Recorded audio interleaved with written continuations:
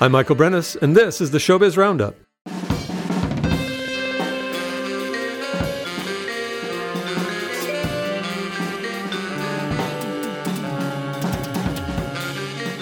Ted Piltzecker has a long history of traveling the world, spreading his lyrical approach to playing the vibraphone. He often collaborates with fine local players, and for this performance, he's recruited the Lawrence University Faculty Jazz Ensemble.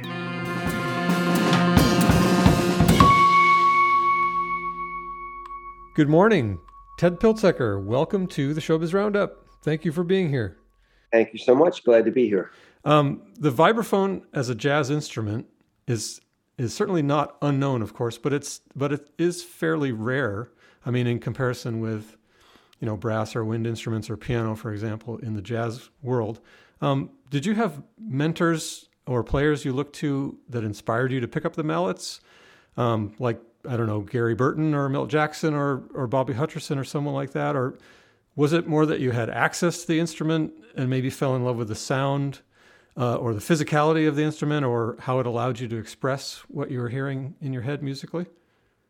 Well, Michael, you asked very good questions and very logical questions. None of that, unfortunately, is the way that I came to this instrument. I was a trumpet major at Eastman. That was my main instrument, and I graduated as a performance major. I could play okay at one point in my life, but so that vibraphone was never my instrument per se. But I was in the marching band in high school playing the trumpet, and I sort of made a left, and the tuba player sort of made a right, and my instrument got smashed, and I went to the music store to put it together. I guess I was, 16 years old. And my parents were there, and I had to wait for the thing to get soldered together. And while I was waiting, there was a little vibraphone in the store window. It's called the Genco. We now, unfortunately, call them Junco. Sorry, manufacturers. But small, starter instrument. And they put a down payment on this thing. And it showed up, 3 months later for Christmas. So I didn't know anything about the vibraphone or the history of the music or wasn't knowledgeable enough to have a good mentor. Mm-hmm. I learned afterwards about that history and and the development of the instrument. So I just started noodling with it while I was in high school, and then when I went to college, I sort of kept it in my dorm room, and I was an unofficial percussion guy. I used to sneak into the percussion rooms, and play a little bit. But then I got into the jazz ensembles at Eastman and started playing some vibes things. And, one thing led to another. So my career sort of unfolded as a vibraphone player. And of course, consequently, I listened to a lot of Gary Burton and certainly a lot of Milt Jackson and the people who were inspirational to me. But I have to say, in direct answer to your question, it's probably not vibraphone players. It's probably other musicians, Bill Evans, Stan Getz, Art Farmer, Chet Baker. Those are sort of my heroes. Not the screaming trumpet players, Mm-hmm. not the Maynard Ferguson types, but the the lyricists, the people who could spin out a beautiful solo. I just sort of had I was pulled to that somehow, and the other advantage I would say when people do ask me this question as a wind player.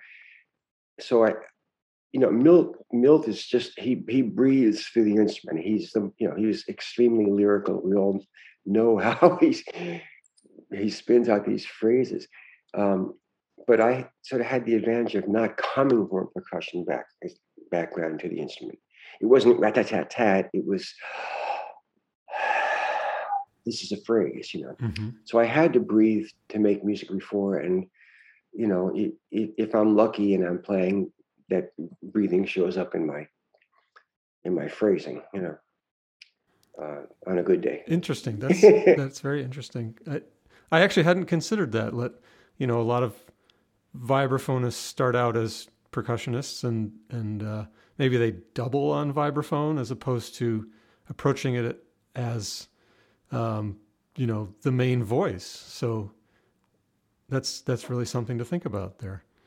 It's not a normal avenue, or at least there hasn't been. Now you could actually find vibraphone majors at various conservatories, True, true. jazz schools around the country, but it's pretty rare, and it still is. But that's the way it was. We all sort of came up in odd ways. And I didn't come up in the traditional jazz way by hanging out in clubs when I was 14. I just didn't do that. I was, you know, we all come to this from a different avenue. I have a strong interest in composition, so that's been a driving factor for me too along the way. And mentioning composition, you've had such a varied career. You do teach composition at SUNY Purchase and ensembles and percussion at the University of Hartford, also performing all over the world with various groups. You've directed the jazz program at Aspen for 10 years. And so the question is, what's your favorite part of the job? Would you be a performer and band leader exclusively if you could? Or do you find teaching brings sort of a balance to your career apart from maybe being important for paying the rent? Michael, it's a great question. And I do have two children who are now grown. And it certainly was important to have a stable family relationship, stable family situation for me. But all along, I managed to find a way to play and perform and write.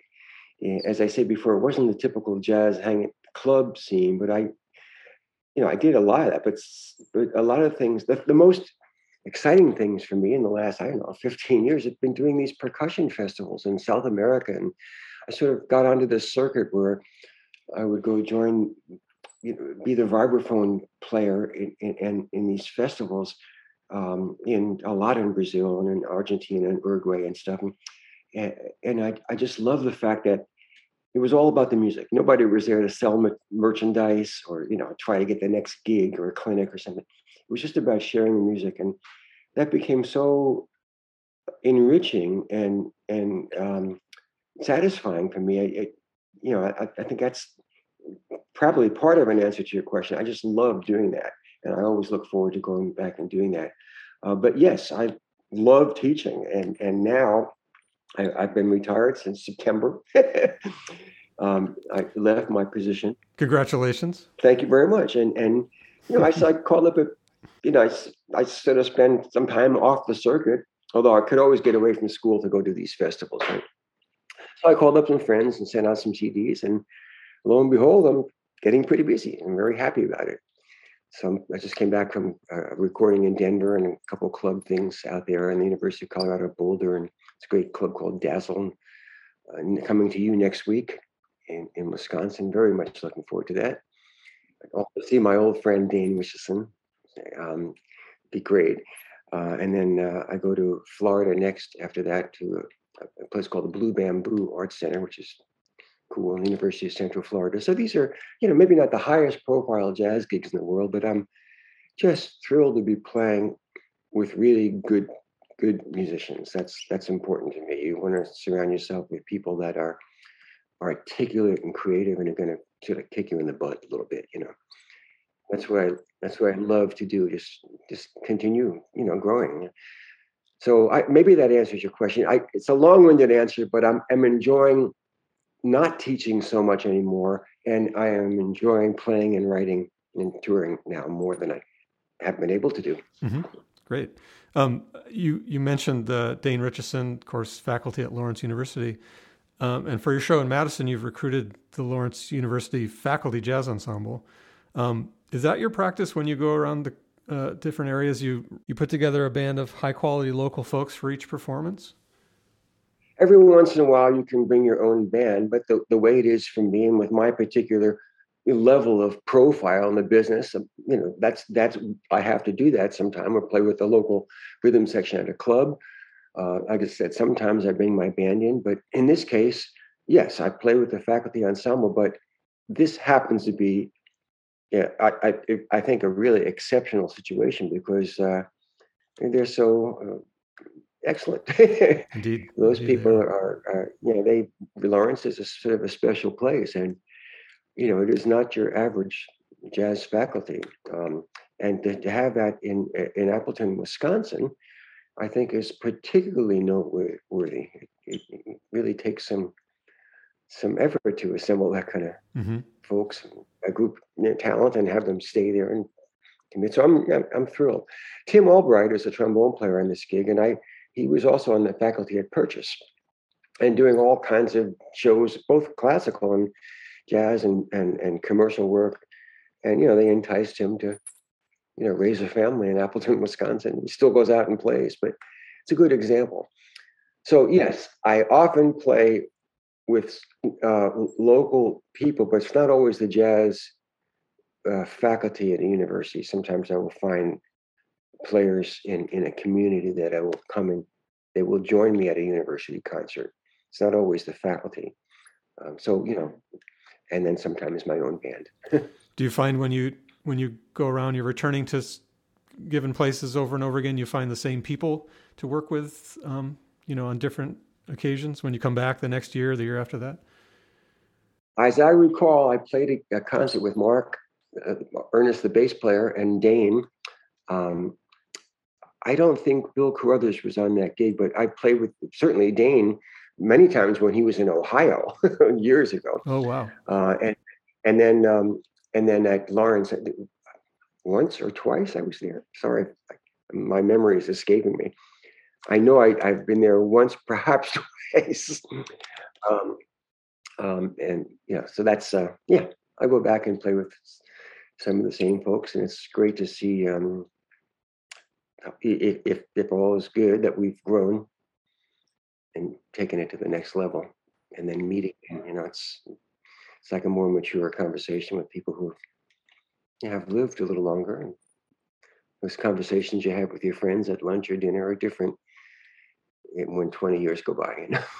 And then the flip side, I suppose, is you get to work with different people from night to night, and it keeps the variety, happening, and maybe challenges you in sort of a different way from night to night.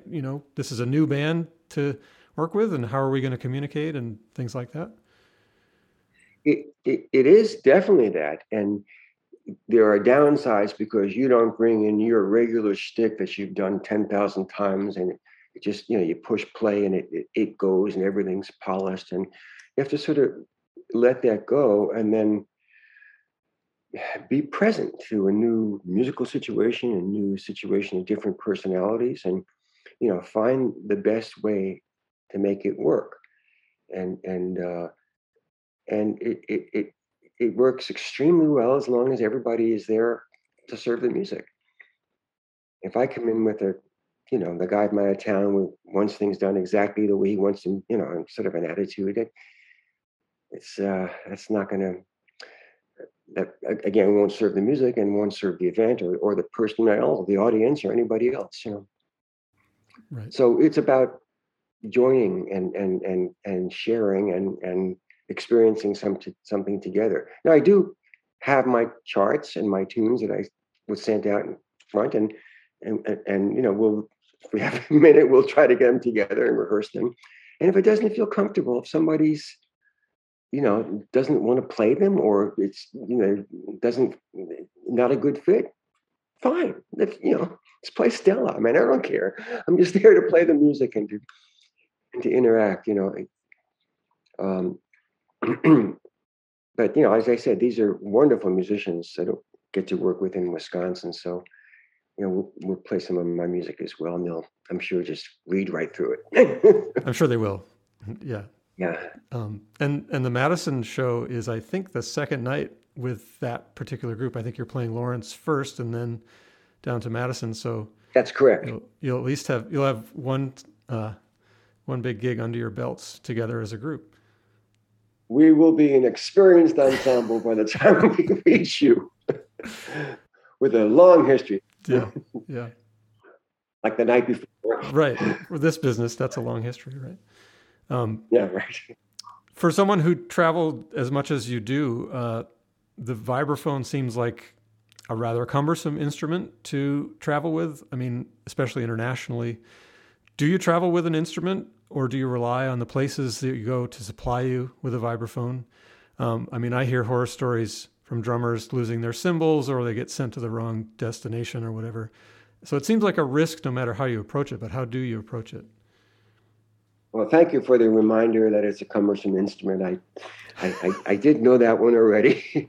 Yeah, man, it can be a challenge. And I used to travel, with the George Shearing Quintet. I used to do this program called Affiliate Artists. I was, when I was living in Manhattan, like I was on the plane all the time with my own instrument.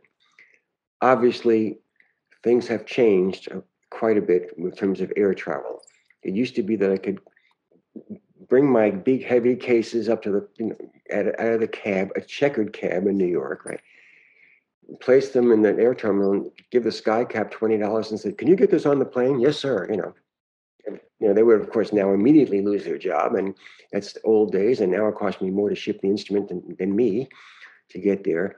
So occasionally I do that, but it's now quite rare that I will ship my own instrument.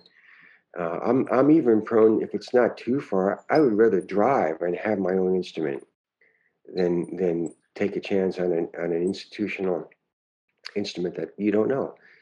So yes, sometimes you get places and I travel with things that I know I can fix, I can tweak vibraphones with certain screwdrivers and wrenches and electrical tape and all that stuff. But occasionally it's a problem, and you want to get an instrument that speaks and feels just, you know, like it's part of you. And every once in a while that happens with an instrument that's somebody else's instrument. Most of the time, I'm playing something that is not quite like mine, you know. And but Dane's apparently has a wonderful instrument that he's willing to share with me. That's what I'm going to be playing in this on these gigs. And I trust Dane. Also, you know the people where you go. Right.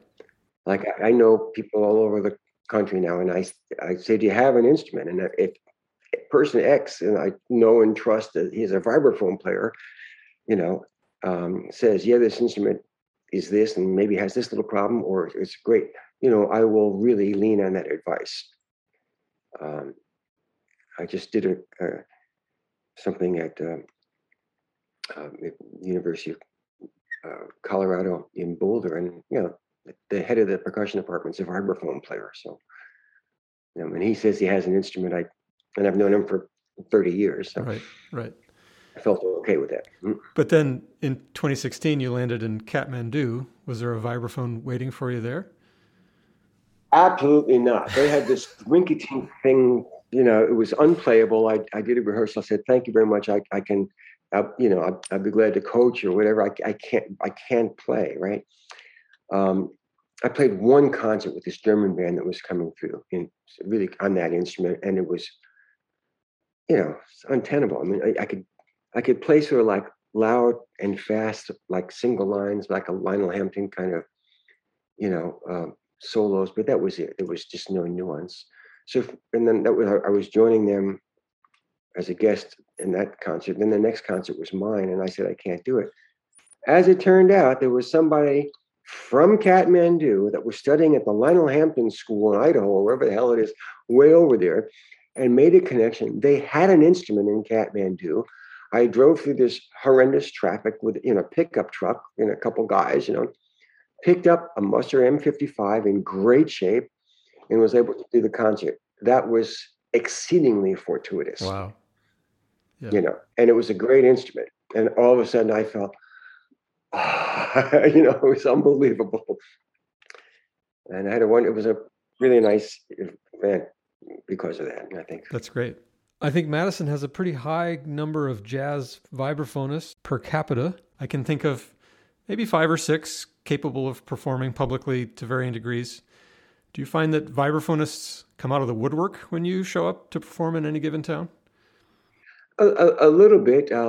Certainly not as much as Gary or Milt Jackson, but people do show up because I've just a long record of doing a lot of clinics all over the country for many years for Musser and Mike Walter. And so I've likely been in their school. Maybe it was 20 years ago. So there's this enigma of a personality that, their instructor said, "You should go see this guy." I get that. I don't get it because they necessarily recognize me in the what used to be called a record bin, or maybe on jazz radio or something. So, your profile and level of notoriety, it affects that. So I get some, and they're pretty serious when they come out because they know about me. And I still play with Jack Wilkins, a guitar player in New York, and I just played with him last month. And every time he plays, there's always like these young guitar players now, because Jack has been around forever. He's one of the guys in New York, and so every time we play a gig, there's like, many 20-year-old guitar players in the room looking at him. Every once in a while, that happens for me. Madison also has a pretty strong unicycling culture. Hey, you know about that. That was kind of your thing for a while. Are you still unicycling? I am. It's in the trunk of my car. I do it for exercise and also for sort of centering, like it's a meditative experience for me as well. Mm-hmm. I don't know if the weather will be conducive to getting together with the unicycling club of Madison or whatever, but they're around. It's a strong culture here. Great. Well, if somebody shows up, I need an extension. I'm about 6 feet tall, and I can't do a kiddie one. And a Schwinn would be great. So thank you. I'm wondering if you have an inside track on the up-and-coming vibraphonists of today. I mean, is there a society of vibes players that collaborate and communicate with each other? There are, and there's a Vibes Workshop website that Tony Maselli has put together, and a lot of young guys are on that. It's been a great service to the vibraphone community. Occasionally on Facebook, I see something posted, and I just check it out briefly. And last month, I apologize, I don't have this person's name. His first name is Matt, but I heard something that was really, really catching. I mean, because he had lyricism and had great control of dampening, and really good ideas. And for me, it was, whoa, I'm hearing somebody really say something, and I have my own, preferences and styles, but I want to, I want a phrase to land, and when it does, it means something to me. So I'm sorry I don't have this last name, and there's a guy in Argentina that I think is fabulous, but there's a plethora of young talent coming up. I see them every once in a while, all kinds of chops and stuff. I see that. Yes, I don't know anyone in particular. I'm sorry, I can't give you a name. I would not withhold it if I could. If I could maybe look it up on my Facebook thing, but that would take some time. But they're coming up, and it's amazing how many young vibraphonists there are now, all over the world. Because of my percussion festival contacts, I'm sort of connected all over the world with this, and then David Friedman in Germany, who's been based in Berlin all these years, an American. He spent his career in Berlin. He has trained many people who have some have come back here, but infiltrated all spaces in Europe. Who's a wonderful musician. He and Gary are the people that I respect the most in terms of having just sheer prowess on the instrument, just really being fine players of the instrument technically, more than any of the other notable kind of recognizable players, I think. But that's from a vibraphone thing. But I sort of separate that having ability on the instrument from really landing a musical statement. You don't have to have a lot of technique to do that. You have to have something else. Yeah, very true. Well, Ted Piltzucker, it's been a great pleasure having you on the show today, and thank you so much for making the time to be here. We're really looking forward to your performance in Madison. Well, thank you very much for the invitation, and I am really looking forward to being with you all. That's it for this edition of the Showbiz Roundup. Our theme music is performed by Outside the Sphere, an experimental duo consisting of Tony Barba and myself. If you'd like more information about this show or any of the past or future shows presented by Bluestem Jazz, you can head over to bluestemjazz.org. And you can follow my doings or be in touch via rattletakebuzz.com.